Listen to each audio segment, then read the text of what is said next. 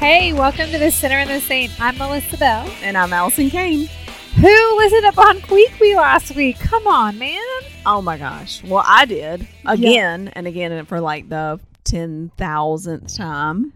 I'm pretty sure I have shared her videos more than anybody else at this point.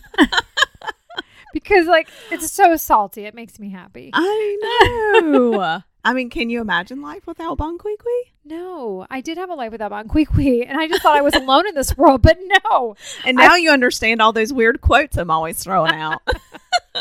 Other people, you know, that's an interesting thought. I use those all the time, and I bet people are like, what is she talking about? I just assume everybody knows Bon Queequeg. Well, now they do. Yeah. Do you guys understand Allison better now?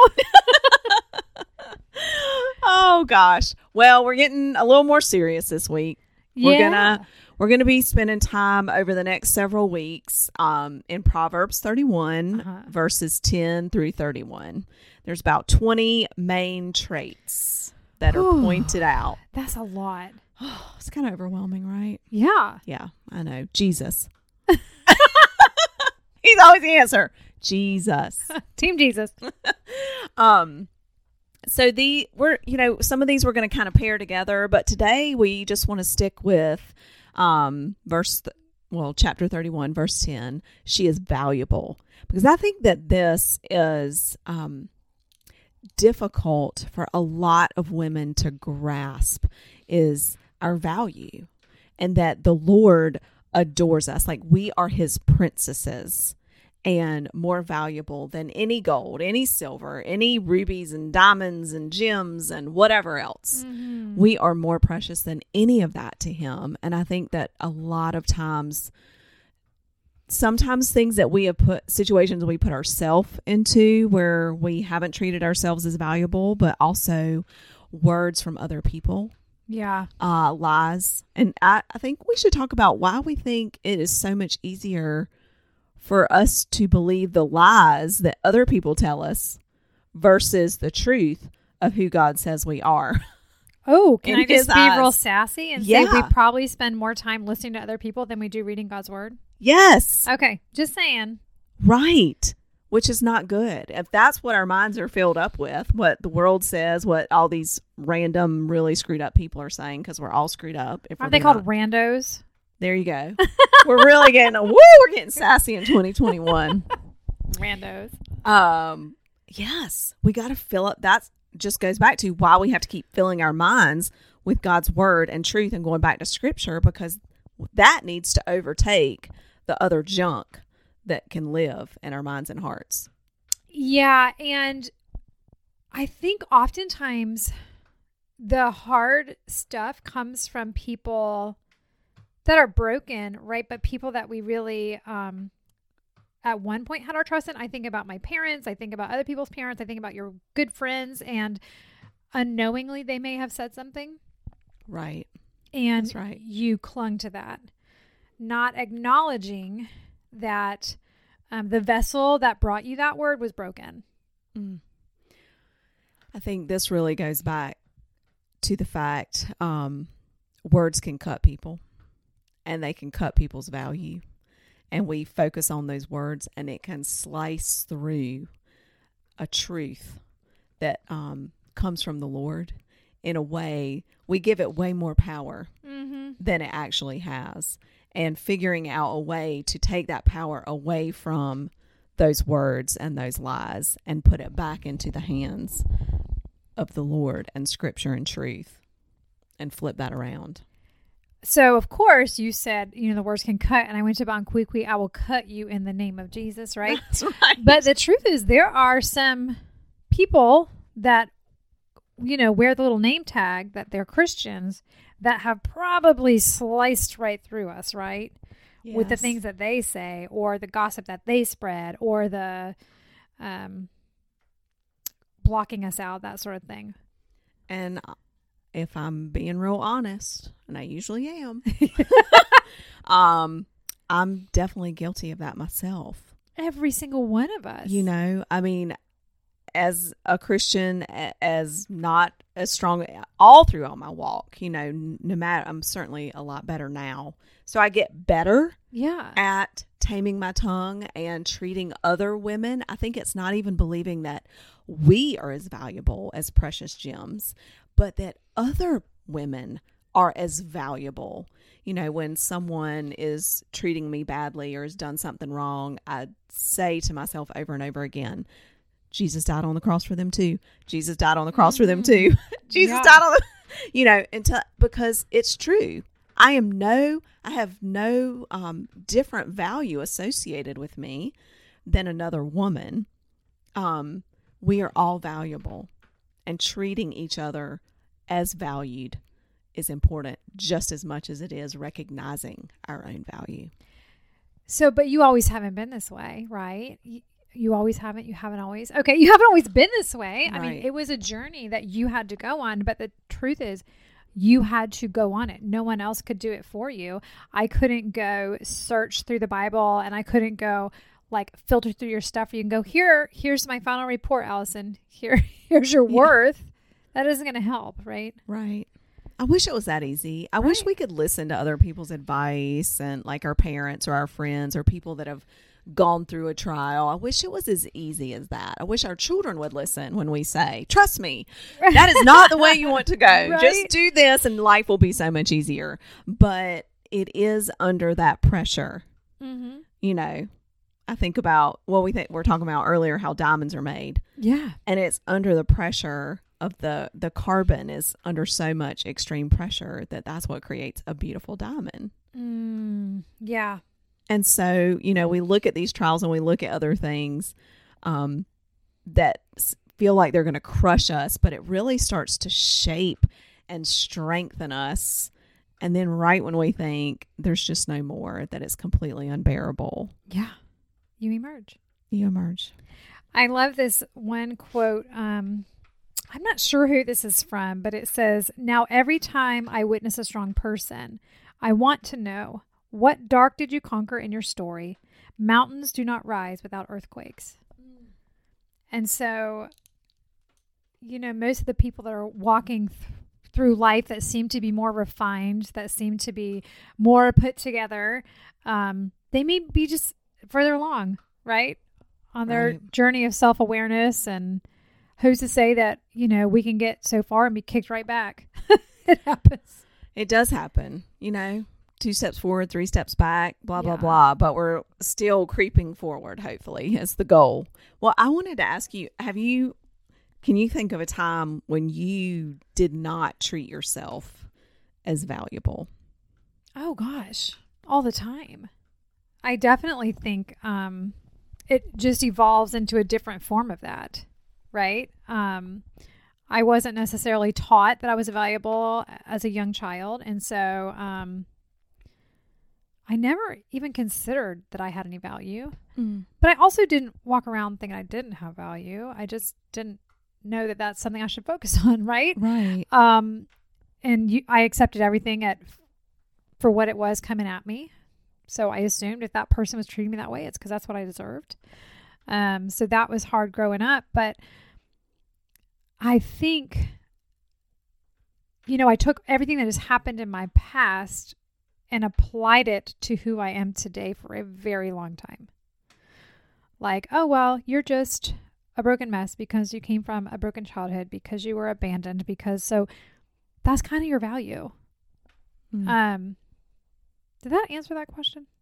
Yeah. Well, it's getting there. Like a time when you treated yourself not quite as valuable as the Lord sees you, or you put yourself in a situation that, you know, didn't exhibit or produce or manifest this value that you are. Like, I know, I mean, I did grow up differently than you. I mean, my parents did teach me that I was valued and treasured. And so I just wonder how, I think about this a lot. Why did I put myself in situations with boys or other people, with employers, whatever that was, whatever that looked like, where I went along with not being treated as a valuable person?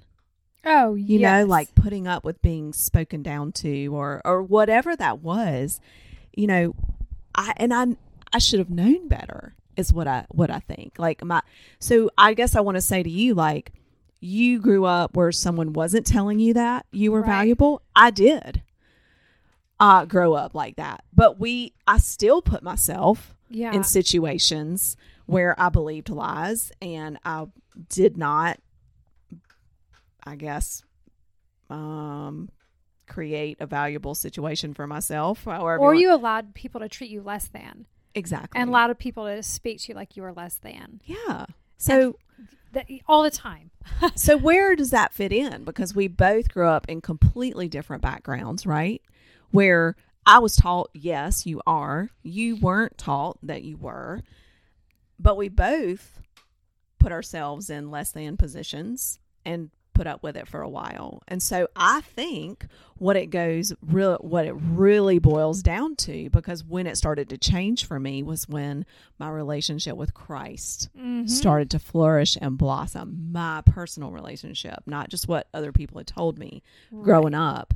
Is that when yours started to change? It wasn't like going to church and hearing a great message. It was sitting with God in the ugly. Right. And like hashing through it and sorting through it. And reading the truth out of the Bible, right? Yes. And so that really, so there you go. I mean, like we literally just, that was winging it, totally winging it. But that just came to me. And so you can overcome. What this boils down to is how you grew up, the lies you've been told, the experiences you had or haven't had with what? With getting into the Word of God and believing the value that you have through His eyes and who you are, that you are adored and treasured. And not that we're perfect now. We're definitely not saying that. Yeah. And that we get it right every day. And let's just every minute. It is minute by minute sometimes. And let's just throw that out there before we keep going. We're never going to get all these things just right. Okay. So when we're going through these virtues, this is not like to teach you about what this virtue is. So you can go check it off your list and do it right every day, or not do it right and then feel guilty. That's not what this is about. Right. Yeah, I do think that a lot of people avoid this book because, like this particular passage, because it does make them feel very guilty. Yeah. And, a lot of pressure. As we're talking this out, I'm literally thinking like, I am valuable. And so this is how I'm taking this right now. Guys, we didn't rehearse this. Obviously, we never do. But because we don't even edit things. We just roll with it. And so that's why it's rolling out kind of crazy. It's the Holy today. Spirit. But when you're saying she is valuable, my mind is saying right now, in what situations do I not feel as though I'm being treated as I am valuable? Goodbye. Right. Yeah. Because for me, it was allowing people to treat me like I was not valuable, which then just confirms the message that you have on the inside that you tell yourself every single day that you're not valuable. So it's like when someone else tells you like, yeah, exactly. I've been trying to tell myself that all day. I'm not valuable. Right. Right. Thank you. But I think for me going through this study now, I'm super excited because it's like, oh, okay, let me hash through these people. What's making me not feel valuable? Oh, social media. Okay, let's limit that. Absolutely. Right. Whatever it takes in your life. And it's not just about us, but how we treat others as valuable. There's so many layers to each of these. And I love that. So maybe this week, after, until next week's podcast, you take a look and you really pray over and talk to the Lord about where are these areas in my life where I'm not feeling valued. Now, if that's in your marriage, you can't cross that off your list. Sorry. We're not telling you that you can cross that off your list, but it could mean a prayer, specific prayers for your marriage. It could mean a conversation with your husband. It could mean getting counseling. If it's a friendship, it could mean a conversation or a gradual pulling away from and praying that the Lord brings other godly women who build you up and edify you into your life. So it just depends on what that looks like. Or it could be where you feel like you are crushing this Proverbs 31 woman thing, right? And you know your value. So who in your life needs to learn their value? Yes. Love that. Who around you? And let me tell you, they're everywhere. Yeah. And I mean, there are some people that a simple message, a text message, will speak to them for, days because they don't feel like they have any value. That's right. And no one to lift them up and encourage them in their life on a daily basis. Let's be honest. Being a wife and being a mother can be exhausting and very unrewarding. If some days, right? Some days it's amazing and your kids adore you. And then some days you're going to have to crush their hearts and they're going to say some hateful things. So unless you are feeling real confident in who you are. Preach. Yeah. And maybe it's not even wife and mom. Maybe you're not even there yet. Maybe it's daughter, sister, friend. Oh, or employee. My gosh. Yes. That's a big one. That's a hard place to be. A woman out in the field, that brings to a point. I had a job early on after getting my master's degree where I was working for a woman for the first time, and I was so excited. I was like, this is great. I'm in this new professional career and I've got this woman as a boss and it's going to be great. I'm going to learn so much from her. We're going to be like, not necessarily pals, but she's going to have so much wisdom, blah, blah, blah. She's been doing this for so long. And I was really excited. It was terrible.